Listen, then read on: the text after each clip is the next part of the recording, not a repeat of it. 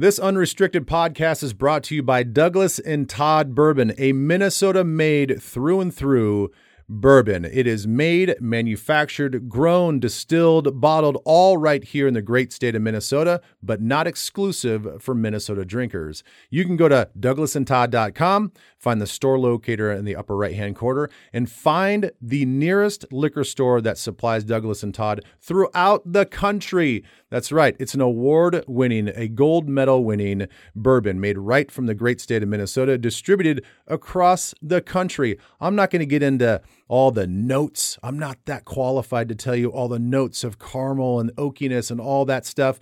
Just trust me. It's the best bourbon that you're ever going to have. It's made right here in the great state of Minnesota. Douglas and Todd Bourbon at douglasandtodd.com.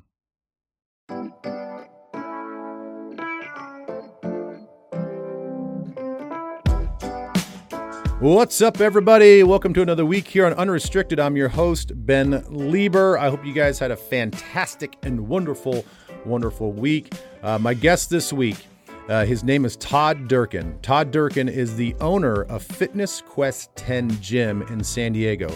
I first met Todd when he was a masseuse for our San Diego Chargers football team.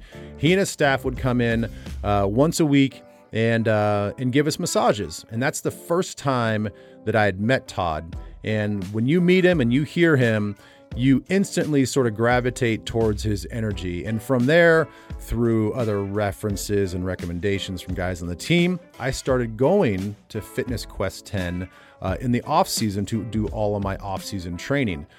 He is a 2-time personal trainer of the year.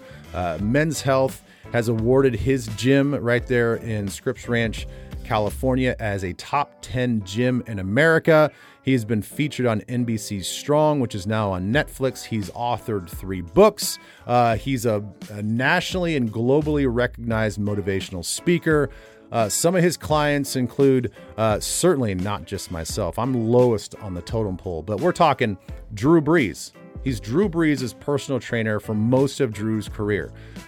Carson Palmer, Aaron Rodgers, Darren Sproles, Gerald McCoy, LaDainian Tomlinson, Cole Hamels, Steven Strasburg, Zach and Julie Ertz. I mean, the list of high-profile athletes goes on and on and on.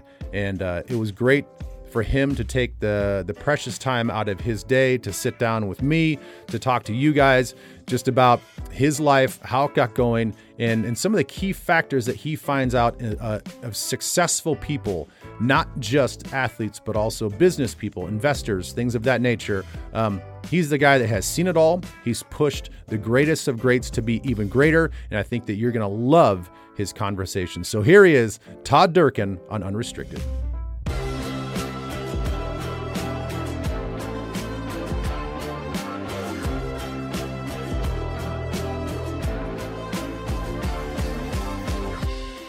TD, what's happening, my man? Ben Lieber, man. It's great to catch up. It is great to catch up. It's good to see you. So let me go through. I'm going to pump your tires a little bit. And I know that you've done a lot of these things, and this is just kind of the customary thing to do. But let me go through the long list of accolades so my listeners know exactly who you are. All right. So, and feel free when I'm done to add, delete, change anything. Okay. So you're the owner of Fitness Quest 10, which, for full disclosure, is the gym that I trained at with you in my playing days in San Diego. Men's Health, top 10 gym in America. Pretty impressive. 2-time personal trainer of the year. You're an Under Armour representative on their training team. You're featured on NBC's Strong program, which is now on Netflix. You've authored 3 books, Get Your Mind Right, The Wow Book, The Impact Body Plan, and I'm going to keep going. You're a globally recognized motivational speaker. You've got your own Todd Durkin Impact podcast, which you can find at todddurkin.com. Got your degrees from William & Mary in Virginia, and then your master's from San Diego State. And my goodness, you've trained kind of the who's who of not just the NFL, but baseball, Olympics, women's sports. You've kind of done it all, Todd. You got anything else to add there? Yeah, including Ben Lieber, the one and only Ben Lieber too. Yeah, I'm No, at the bottom of that clientele list. no, thank you, Ben. I appreciate that introduction. That just means I've been around for a long time. Literally started the gym year 2000. And when I was done with my football career, I ended my career with a serious back injury, and I was playing overseas. And 3 herniated discs, spinal stenosis, degenerative back disease. I always dreamt of playing in the NFL, and when that happened, I went on this long circuitous route, which eventually led me into the training world. Even though I had my degree in kinesiology and massage therapy backgrounds and everything else, I eventually, 5 years after that injury, opened up the shingle here with no clients, no money, no business plan, and I just wanted to help people. And it was just a few years later, Ben, when even you started coming in. LT was my first guy, and then Drew, and then from there, the rest was history. But it's funny when you hear that. It just honestly I've had some great people around me on all levels: coaches, mentors, teammates, colleagues, and even to this day now, 21 years after opening up my own business, it's like, okay, looking for how do I get to the next level? What can I do to get better? Yeah.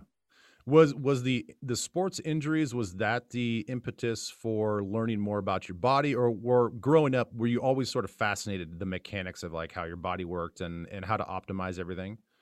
Growing up, no, I wanted to be an athlete. I was a quarterback, grew up in New Jersey, youngest of 8 kids. And for me, we didn't have the money. So I was like, I got to get a scholarship if I want to go to college. And I had some great opportunities coming out of school.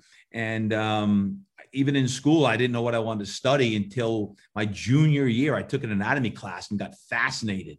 I'm like, man, this kinesiology program would be awesome. But you got to realize now, I'm 50. So 1992, I was like, well, if you get your degree in kinesiology, which is a brand new, major, all I could hear in my head was my dad's voice. Well, what are you going to do? Be a gym teacher and a coach? I'm like, was there something wrong with that? Well, right. Yeah. But I understand where he's coming from. Your parents want you to like be a doctor, super successful, make a lot of money and all this other stuff. And they're like, kinesiology, like what? Right. What that? So I ultimately talked to, at that point, a mentor, and she said that you've got to follow your gut.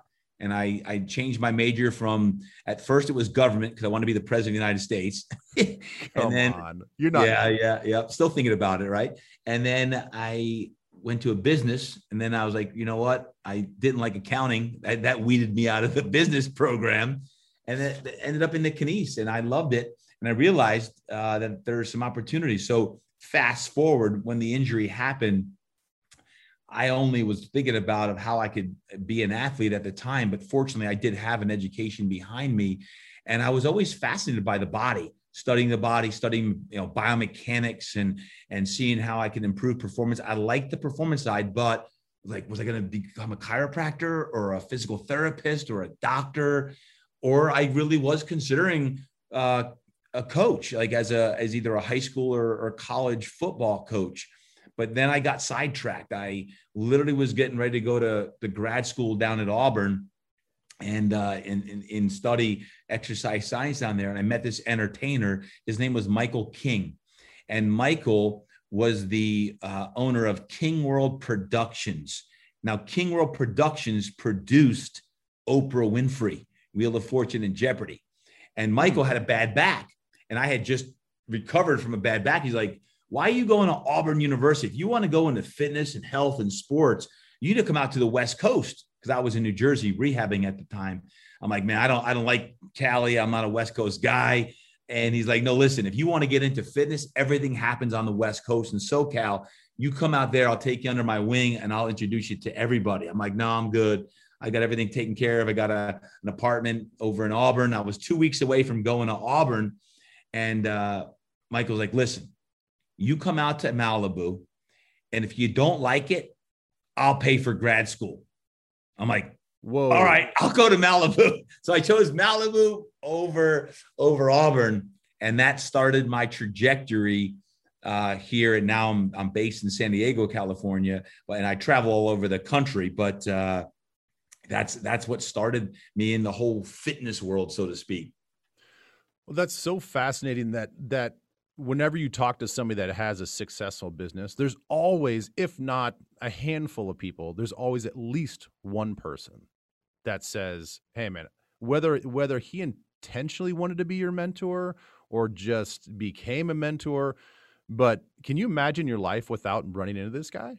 I mean, your life is completely changed by your back injury and he needing some assistance in the back recovery as well, and you providing that assistance, and he just happened to be the guy that knows how to make everything work in the West Coast. Yeah, Ben, you're right on. You're exactly right. It's funny because I think looking back now, it's easy to see why, but I was very lost at that point in my life, honestly. I was. So you were how old? How old were you at this point? I was 25 when the back injury happened. When I met him, I was 26. Yeah. But I was like, my purpose from 5 to 25 was I wanted to be an NFL football player, and that never materialized. So after that happened, I was like searching for my what's next in life kind of thing. And looking back, it's funny how the universe works, but I do believe that God put me in that situation because it really wasn't Michael King that changed my trajectory, although he was the first one. When I was out in LA, I met a guy who was a body worker, a rolfer, and he was a rolfer in structural integration and energy work. And he became my mentor in the body work field. Because I already had my undergrad in kinesiology. I'd already been to massage therapy school and everything. But next thing I know, I'm going through all these Rolfing courses and learning this body work. And I was like, wow, this is amazing. But what really helped me was he got me off essentially a Vicodin addiction because I was still in pain from my back injury. So I was still taking Vicodin and anti-inflammatories. And this guy named Double E, who created this whole work called Zen Body Therapy, he's the one who took at that time, my hands-on body work to another level. And at that point, I was like, man, I'll tell you what, I didn't necessarily love LA, but it was the reason why I was brought to the West Coast was to meet this guy. And I ultimately decided to go back to grad school in what I was going to go to Auburn for initially, because I knew that someday my master's degree would come in handy. So I got my training from my new mentor, Double E. So I went from Michael King to Double E and now down to San Diego for grad school. And San Diego State obviously provided that program. So then you get done with San Diego State, and then, I read in your latest book that you and your wife had sort of this fork in the road moment on the Coronado Bridge, where you have to make a decision if you're going to go back up to the northern part of LA to take a job, or you're going to stay back with her and kind of continue your life there and ultimately open your gym. Yeah. Could you describe and kind of go through that moment again for people that haven't read that book, that again, another pivotal point in your life which is, 20 some odd years later, you're still there. Yeah. Fork in the road moment is exactly what it was. And I think, heck, even now for everyone listening in, many people are fork in the road moments, like decisions of which direction do I go in my career, my relationships, whatever it is. Fork in the road moment number one there was I just finished grad school and I got offered a teaching position as a strength and conditioning coach, full tenure track position. So it was a tenure track position as a professor at a college in LA. I'm like, great position. So now I'm 28 years old and finished grad school. But my wife, at that time girlfriend, had been offered the exact same position a week before in San Diego as a professor in the exercise science department in San Diego. So if I took that spot in LA, I knew that relationship with my girlfriend at the time would be over. And frankly, I didn't want to go back to LA either because I hated LA. I didn't really like LA, although I had a great clientele and I just wasn't an LA guy.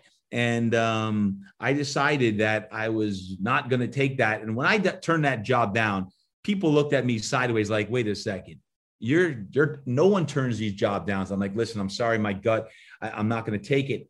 And I was lost for a few months thinking was that stupid? I literally just turned down a full-time tenure track position, making good money for the first time, a solid career. And I'm going to try to start a business. And I didn't know anything about business. When I say I didn't know anything about business, I did not know anything about business. It was all about, training and strength and conditioning and everything on the school side. But from running a business standpoint, and I stumbled across a little retail shop 15 miles away from where I was living one day. And all of a sudden I took a chance on what's the worst that's going to happen is I was going to fail. I literally had nothing, Ben. I don't know if you remember, because I still had it probably when I was training you. I had this 1987 Volvo, velour hanging down from the ceiling. Like I would put like $5 of gas in the thing because I didn't have any money in my wallet to fill it up.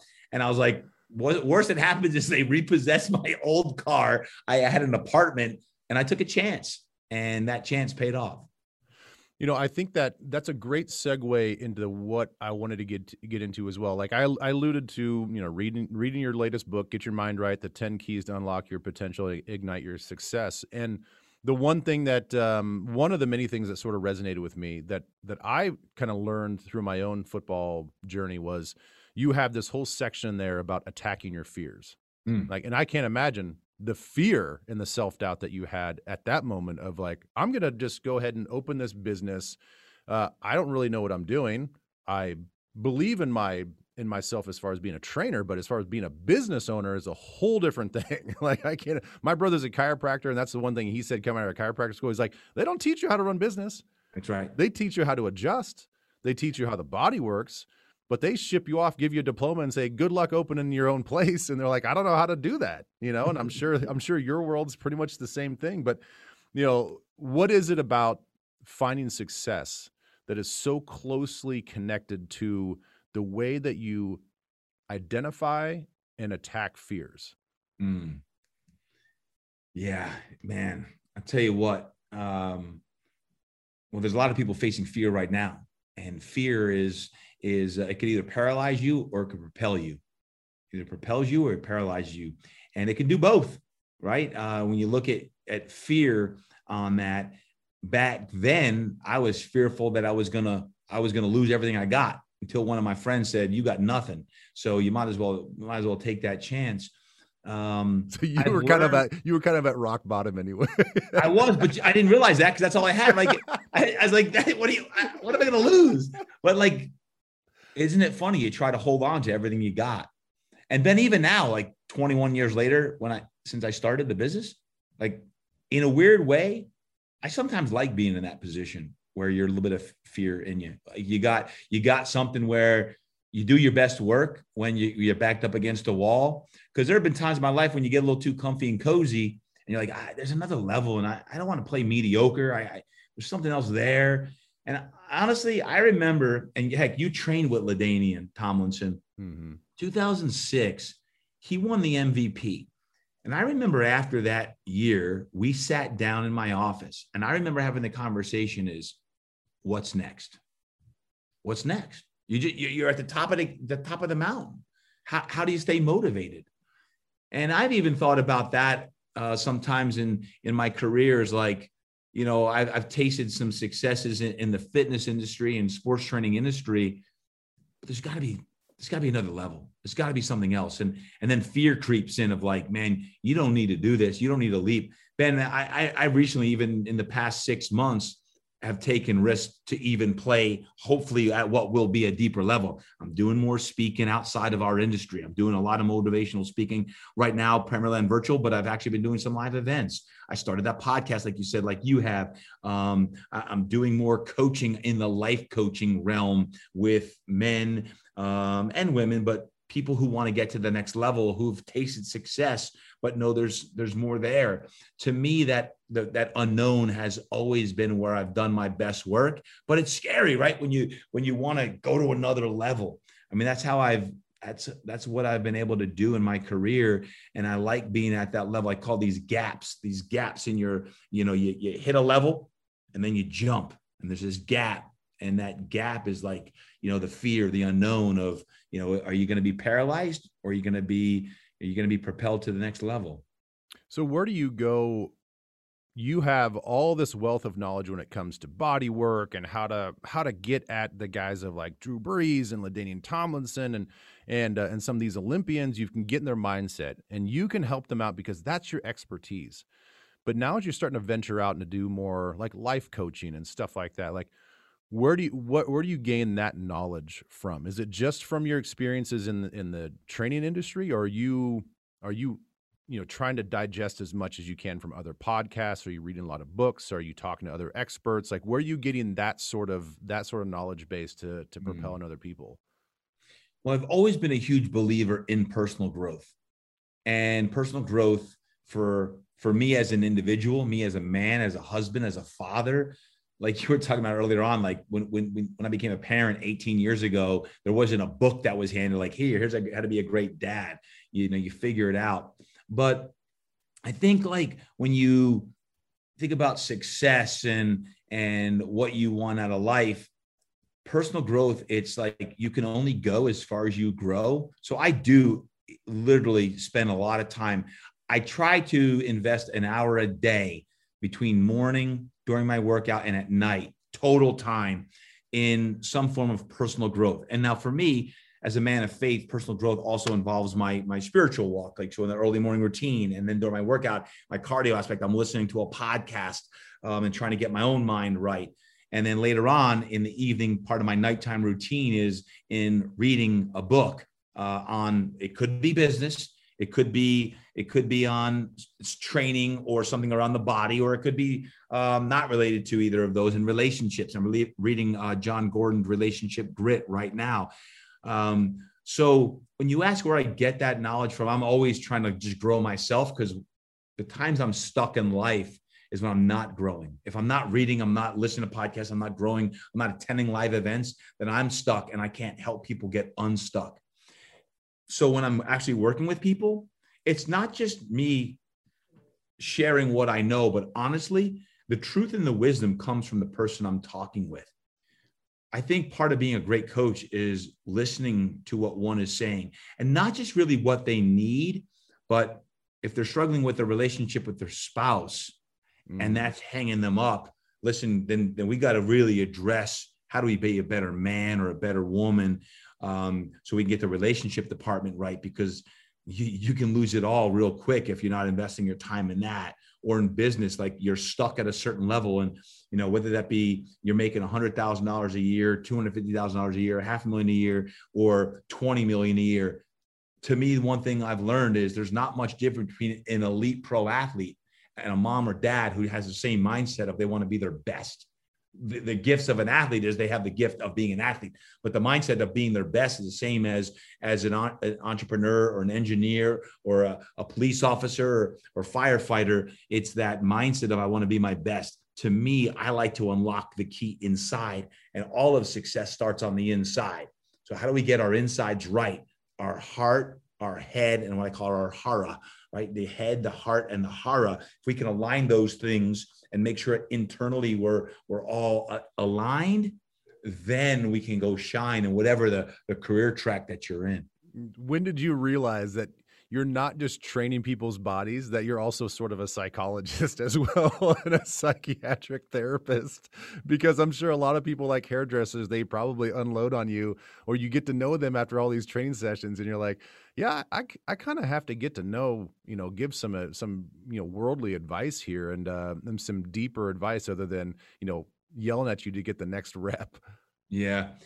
Early on, actually, Ben, and you trained with LT, but I remember LT telling me something early on before you were training. Is like, he's like, I want to be the best to ever play the game. And when I looked at him and the way he said it, he was convicted to be that. And what I've learned over the years is everyone has dreams inside of them. Now, whether you fulfill those dreams or not, or whether an LT is the best to play the game or not, is not what's important. It's to have a dream that literally fuels you to play at your best level.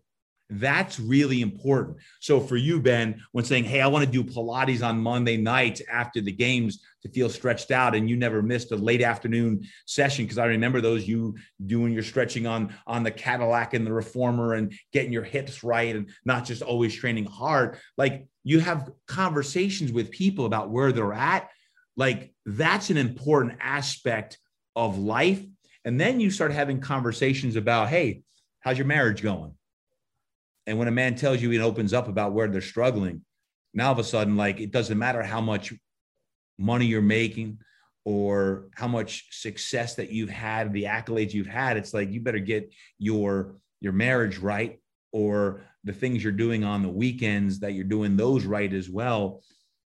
The lesson I've learned throughout the years is you have real frank conversations, man to man or man to woman, of like, where are you at with life? How's your walk and your faith doing? How's your mindset doing? Where's your heart at? And when you have those conversations with people and people open up, that's where the secret sauce is. That's where the magic's at. Then it becomes a conversation of, I'm texting them, whether it be scripture or motivational verses or crazy videos that you've gotten before of like, yoo-hoo, yeah, you know who it is. I'm outworking you right now. And you're in people's heads.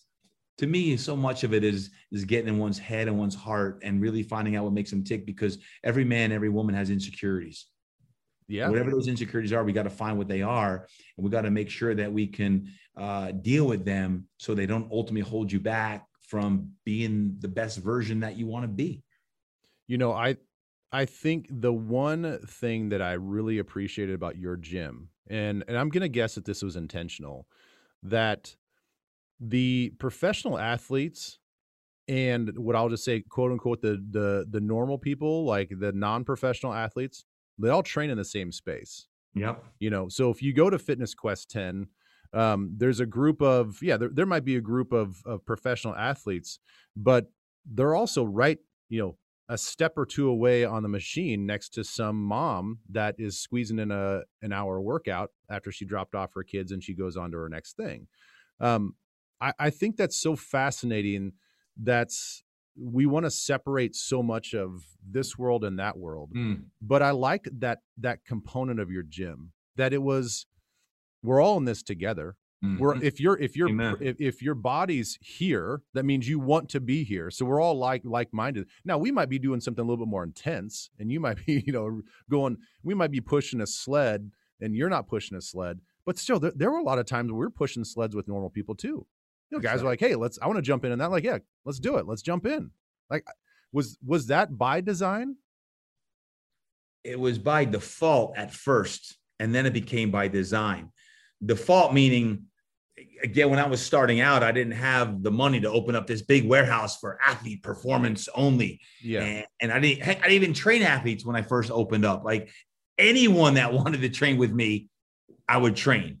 So I would have Donna Dickinson at 8:00, LT at 9:00, Kathy and Carter Peace at 10:00, Reggie Bush at 11:00. Like, it was all over the place. It was because that's what I needed to do. But then I realized they're all seeking the same thing. They just want to be their best. And now the mom or grandma, she just wanted to burn stress and get her health back and make sure she could play tennis on the weekends. Whereas an athlete like yourself wanted to be the best they could be. After time went by, several times people like, did you ever consider having like an athlete performance only facility? A big warehouse, 8, 10, 12,000 square feet. And I actually looked into that. But then I had people saying, your secret sauce actually is keeping it small, where the energy is contagious and positive, and people are literally tripping over each other and talking to each other. And the athletes realize they're gleaning motivation from the grandmas, and the grandmas are gleaning motivation from the athletes. And after thinking about it, I'm like, they're absolutely right. So at first it was really by default. And then after several years of just training people in the same space, it was all about just being the best that you could possibly be. And it didn't matter what your title was, what your job was. It was, I'm just trying to be the best I can be. And I'm using training as a vehicle, as a mechanism to get my body and my mind right. Yeah. And I think that the non-athletes, that had to have been an awesome bragging thing too, right? If you're doing a set and Reggie Bush reaches over and daps you up like, good job, and you're like, that doesn't happen every day, like that doesn't happen at other gyms, but it certainly happens at your place. Let me go back to the conversation that you had with LT. So when he comes into your office and you guys are saying like, hey, how do you want to attack this next year? What do you want? And he says, I want to be the best ever.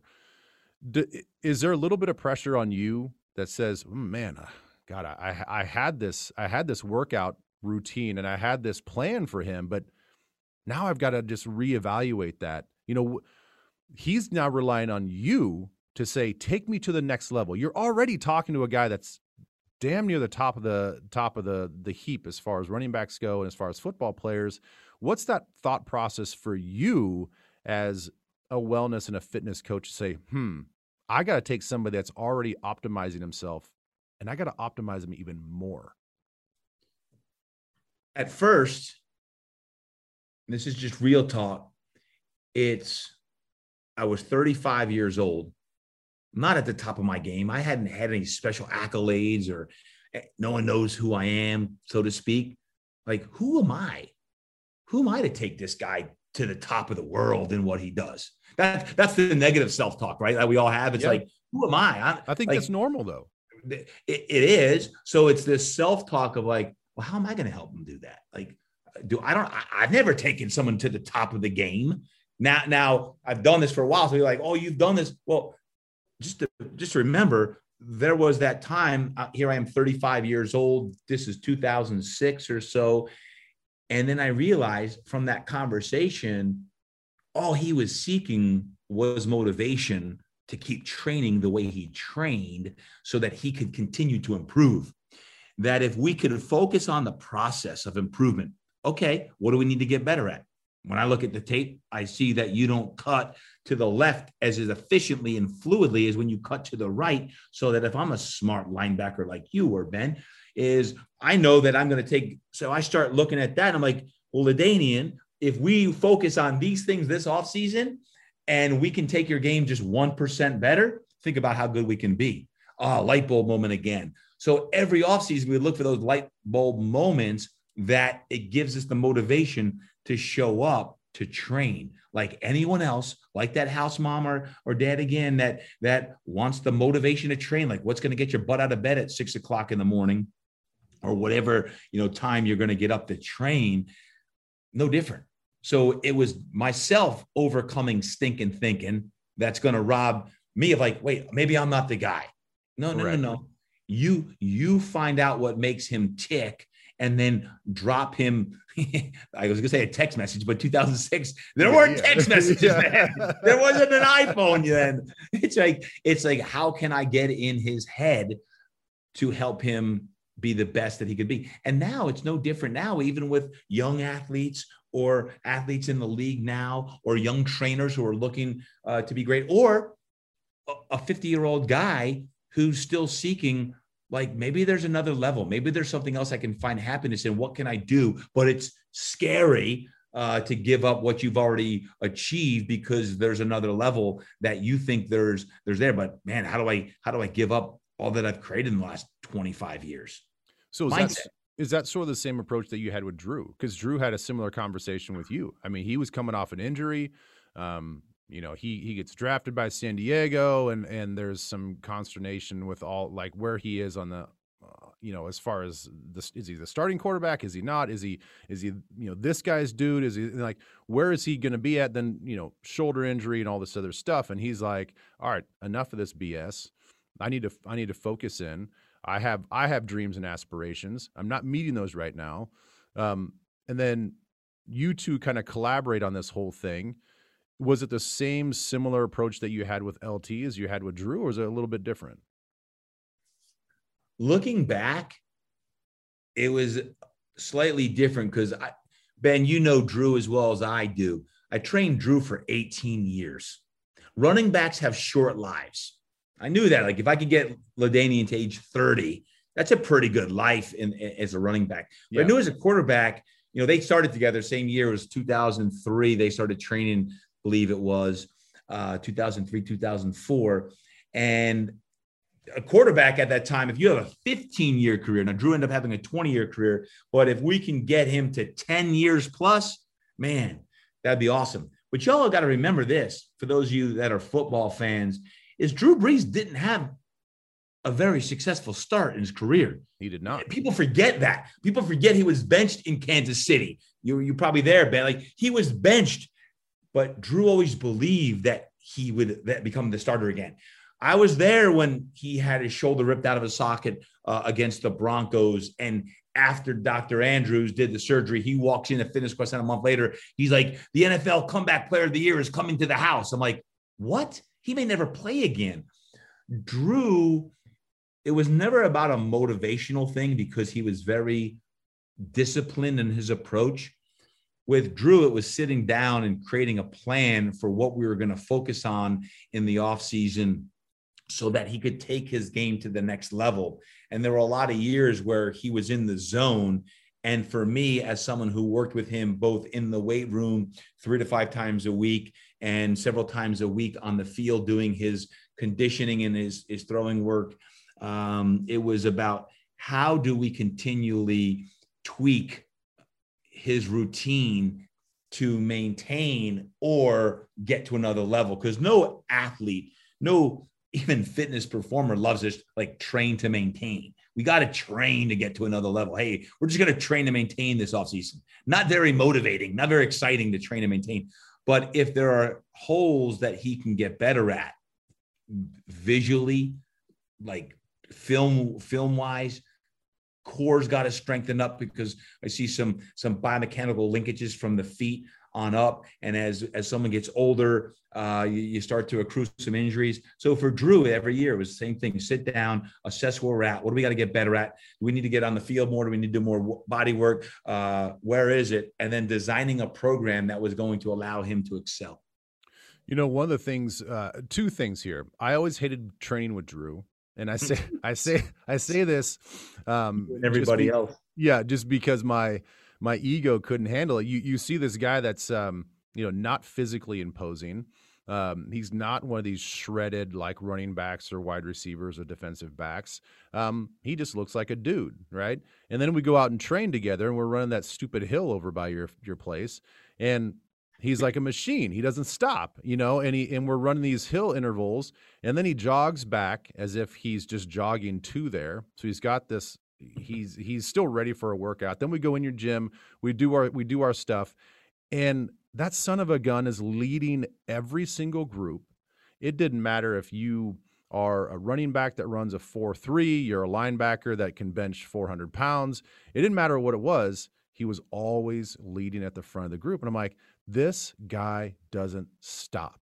And you're pissing me off because I'm trying to keep up with you. And the little quarterback is just is like the Energizer Bunny. It was insane to work out with him. And I know that intensity comes off on the field. I don't think people really realize how intense he trains in the off season. But that's not really the point of what I'm talking about. I think the one thing that set your approach away from the other trainers that I've ever had is that you developed this deal where we would go through an intense training exercise. And then at the end of the exercise, that's when you wanted us to turn our brains on. We were doing fine motor skills. You were flipping playing cards to us. We're having handball competitions. We were, having these competitions on the rebounder where all of a sudden now you've got to fire your quick twitch. You're giving us, memory things, number games, things that we had to fire our brains. That threw me for a loop, dude. Like, I'm just trying to catch some air and try not to see stars and not trying to fall over. And then you're asking me to use my brain. Like, where did that aspect of training come into fold for you, where like, I got to push these guys mentally when they're the most fatigued? Well, that goes full circle way back, Ben. In being an athlete, I understand as a football player, the metabolic demands when you're playing a game of how physically exhausting it is to play a game. So when I reflected upon my career of why I was hurt and questioned that, when I started training pro athletes, it became a godsend that I got hurt and now was able to take what I always wanted to do and work with athletes because I understood the demands of the game. And I got intrigued by not just training of doing like Olympic lifts and cleans and squats and presses and things that, we did and I still do with the guys, but how do you train at a high level, but mentally stay focused late in the fourth quarter? How, when the game is on the line, how do you have the edge? Because we have left no stone unturned in the training. Because I've always said, the more you bleed in training, the more you prepare in training, the less you bleed in war. And when you think about your preparation in training, I always looked at like, how can you metabolically, strength, speed, power, endurance, how do you train to replicate the demands of a football game? And the thing that goes first when you physically go is your brain. You get tired. So you say, man, I'm tired. Man, I'm tired. And you start saying, I'm tired. And you start slouching over, you get your tail whooped. So for me, I'm like, when they're tired is when I really want to amp up like their thinking and get all their brain synapses firing. So I talk about get your mind right. A lot of things I do this day to not only the athletes, but everybody is, all right, we're going to play a game right now and make you think while you're tired. Yeah. My kids, like these are the things that make it fun because how are you supposed to catch this card that's flit around? By the way, I think I revealed since you've retired is I used to have a fan on that would shoot the card all over the place to make it harder. No one ever knew that. I had a fan all over the place to make it harder as Ben is dying and rolling right now. But to me, it was always about, as a coach, what can I do to maximally prepare an athlete to be the best they could do? And that deserved the needed trust first. So I had to get the trust of an athlete that everything I do, I'm not going to put you in a situation to injure you, but I want to get you better. But I've also said that an athlete, especially a pro athlete, there's a fine line between failure and stupidity versus like MVP performances. It's like a thoroughbred. You're one race away from being euthanized because you're always going at a high, hard level. As an athlete, you're also really close to pulling a hamstring or getting hurt when you're training at that level. So it's understanding the demands physically, mentally, all the different aspects of life, because if you're stressed on the outside world or you got things going on again with your relationships or you've been out partying, that's going to affect the quality of your training session. So I always looked at it very comprehensively of what can we do to maximize a session. Yeah. And I found that super valuable, even though it was frustrating. I mean, it's super frustrating when you're trying to do these things and you're already gassed out. But, I love that how you took your own playing experience and what you've and the things that you thought about into the training aspect of it, because that's so true. I mean, even now. So my favorite cardio workout that I do now is I go to this boxing gym, and it's title boxing. It's 8 rounds, 3-minute rounds. And it's funny how in the quote unquote championship rounds, 6, 7, and 8, your brain is telling you to stop. Yep. Your brain, you're all of a sudden that part of your brain, that voice becomes really loud. And then as the trainer's yelling out the combinations, I'm having a hard time thinking about the combinations because your body's screaming at you. Your brain is screaming at you. But you're so right. When you're athletic performance, a lot of people can do, the first 3 quarters of it. But that fourth quarter, man, when it really matters, can you push yourself and your brain past that loud side of your brain that's saying like, stop, it's fine, take a break. Your body's screaming at you. You got to push through that. And your training does that. Yeah. And Ben, I think the last, especially 5 years, not only have I focused more on that recently, I almost consider myself now more of a mindset coach than a strength and conditioning coach. I realize in any aspect of life, in business, as an entrepreneur, as an athlete, it's all about the mind game. It's about the headspace. I work with a lot of financial advisors, like high level financial advisors.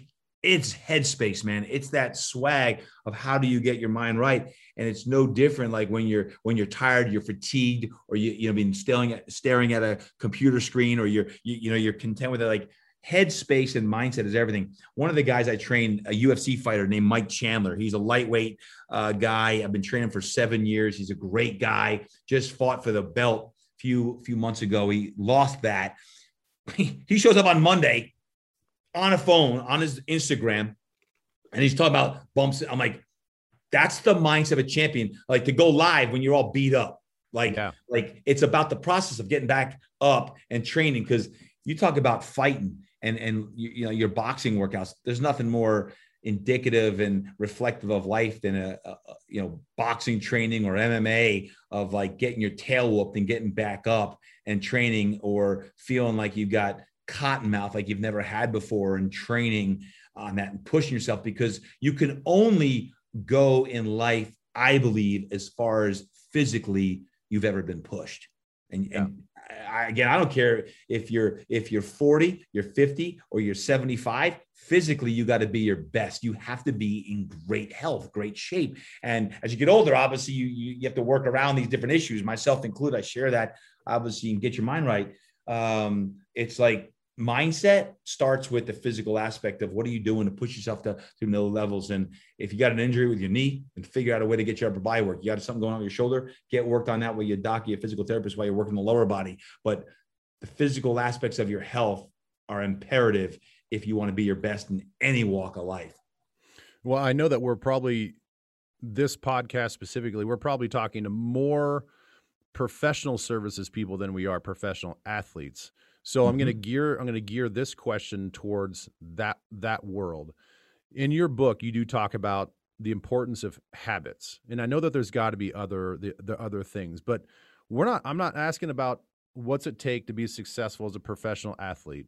In your experience dealing with these people in your gym that are non-professional athletes, but still want to optimize not their body but their successes in life, what do you think is the differentiator in that regard? Like, what sets some of these, let's take it a high-end financial advisor, what separates him or her from an average financial advisor, that a person that comes into your gym? All right.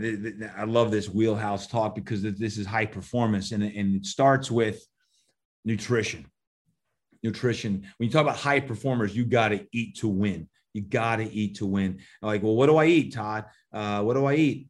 Well, I share in the book literally like things that you should eat and what you should not eat. But I also do believe, just get right to the hacks, is you get a naturopathic doctor or get tested and find out where you're at, get your blood drawn and find out where you're low and where you're high, and then supplement on that. Supplements are not your answers. They're supplements to good nutrition. So hydration is crucial. What you're eating is crucial. And obviously your supplementation on top of that is absolutely essential as well. So find out everything. Hormones, where your hormones at, where are your vitamins and your minerals, herbs, what do you need to get in your body? That's number one.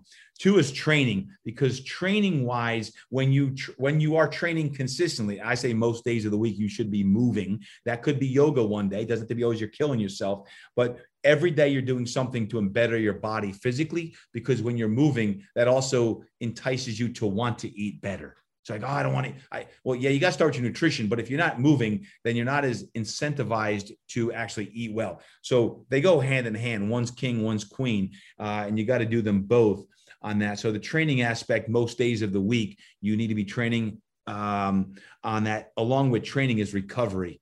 And depending on your age, depending on your physical health, recovery is a huge, huge aspect.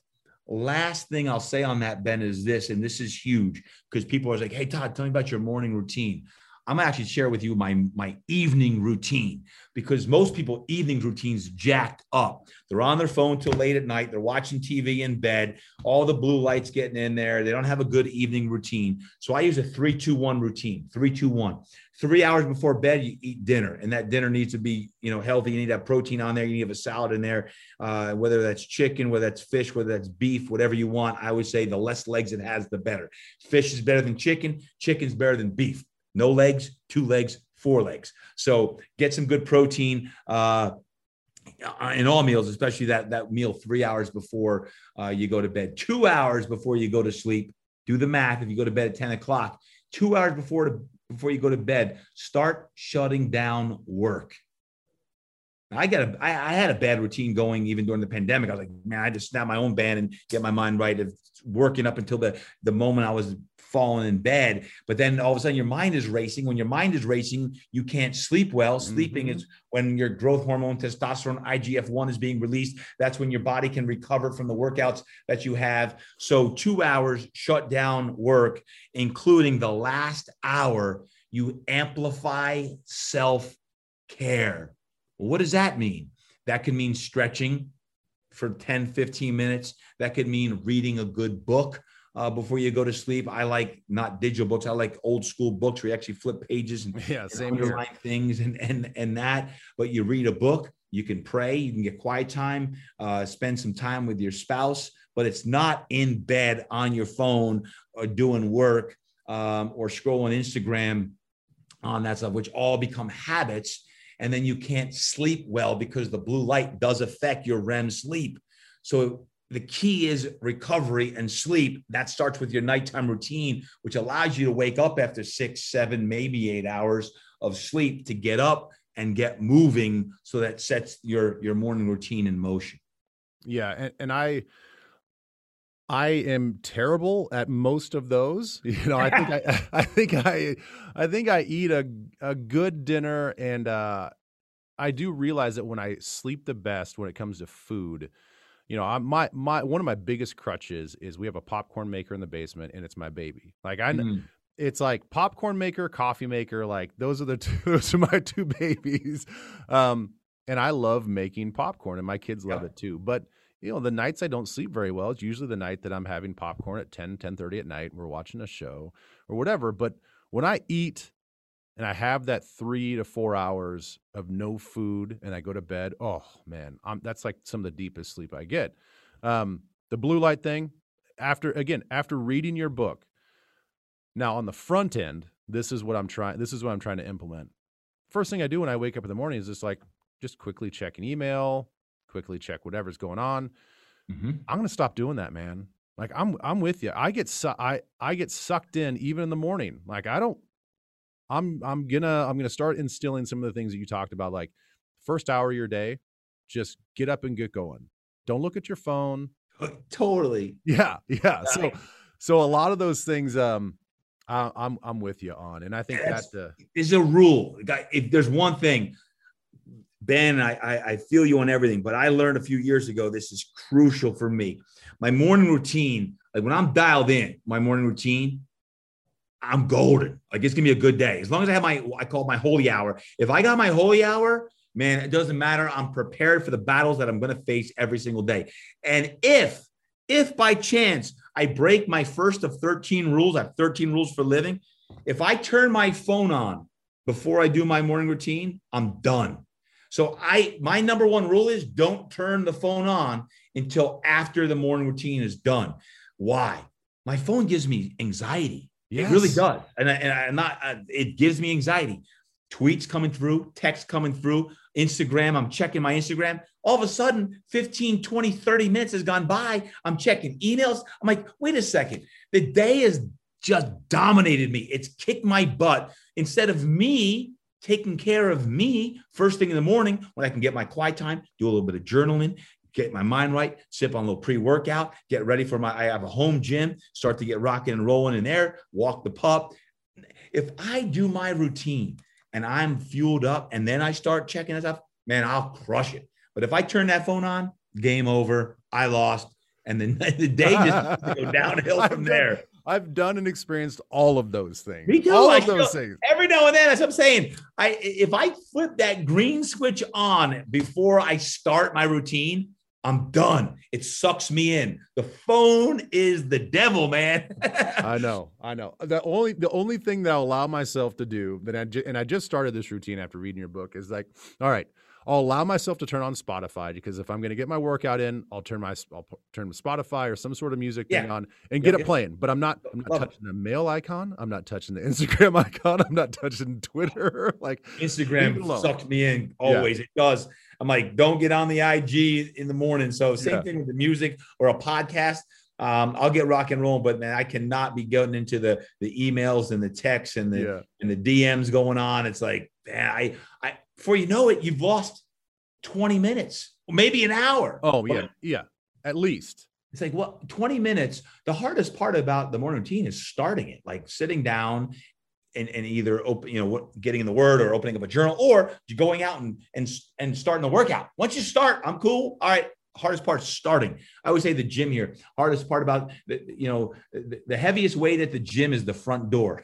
It's like getting there, open the door. Once you're in, we're good. You just got to get in there. God, open the door. That's so true, man. It's so true. Just putting your shoes on to go for a run. Your shoes are like the heavy. It's like cement blocks. You're like, I don't want to do this. I don't want to do this. It goes back to the mindset. The mental part goes back to habits and disciplines. And when you talk about some of those athletes, even yourself, Ben, you had a habit. Why is it we get a little slack after our playing careers are done? Whether that be high school, you hung it up, or after college or at pros, whatever. It's all about habits and disciplines. I have what's called the WLWB. When life works best. When life works best, what are you doing? Write it down. When life works best, what are you doing? Here are the habits I'm doing. Here's who I'm hanging out with. Here's who I'm not hanging out with. Here's what I'm eating. Here's what I'm not eating. Develop your WLWB. When life works best list. Here's what I'm doing. Do those things. And the more you do them, all of a sudden you start getting more success. You start getting that swag back. Start feeling like yourself again. Start feeling more energy again. And to me, it comes down to disciplines and the habits, the same things I'm doing for my athletes or my clients, my members, the same things I'm trying to do for myself so that we can be the best we can be. Yeah. Well, this was one of the best podcasts I've done. And thank you. So again, all you listeners out there, the latest book, Get Your Mind Right, the 10 Keys to Unlock Your Potential, Ignite Your Success, with my great friend. And you guys can all understand by listening to Todd Durkin why I worked out with him, why I would go to Fitness Quest 10 on 5 days a week to train with you. So it's great to see you. Thank you so much. And if by chance you are doing a speaking circuit anywhere in the Twin Cities, I'm your guy. I'll be there. I'll help you promote whatever you need to get promoted out there. I know you probably won't need much promotion. It'll sell out, but you let me know if you're going to be in the area. Ben, I appreciate it. I thank you for everything that you're doing for not only Minnesota, because I watch you on the social media as well and see what you're doing with the Vikings, but throughout the land, man. You're putting out great messages, and even this podcast getting out to people from all over the globe on this stuff. It's a great message. I've always loved your work ethic and working with you in our deep discussions, because you've always been a deep dude, and it's great to see you now, even going beyond football and impacting men and women in all aspects of life. And I think we need more of this kind of talk of just like, what do we need to do to operate our best self? So Ben, thank you for that. And I will hit you up. My son is probably going to have some football games up in Minnesota, as we were talking about here. And playing St. Thomas from Davis. St. Thomas will be up there in that new Pioneer League that they just joined. So I'm excited, and I need to visit Minnesota anyway.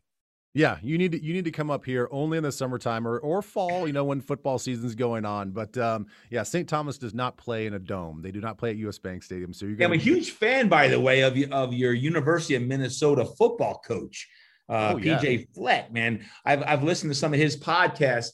Unbelievable. You talk about leadership and positivity and enthusiasm. Love listening to his stuff. And I know he's going to be a key part to the success of the Golden Gophers also. Yeah, no. Yeah. Thank you for, I'm saying thanks. You don't have to, I don't have to say thank you, but I agree with you that he is, I think he's the real deal. I think he's genuine. I think that when he first came out, all this, rah stuff, I think a lot of people kind of gave him the side eye, like, is this for real? Or is this just like a pitch? And after all these years later, no, this dude's for real. Like, talking to his players in that locker room, they all feel like it's real. And if they feel like it's real on the daily, then it's probably real. So, he's doing great stuff. But anyway, I know you've got to go. It's todddurkin.com for everything that we've just talked about and to get your mind right.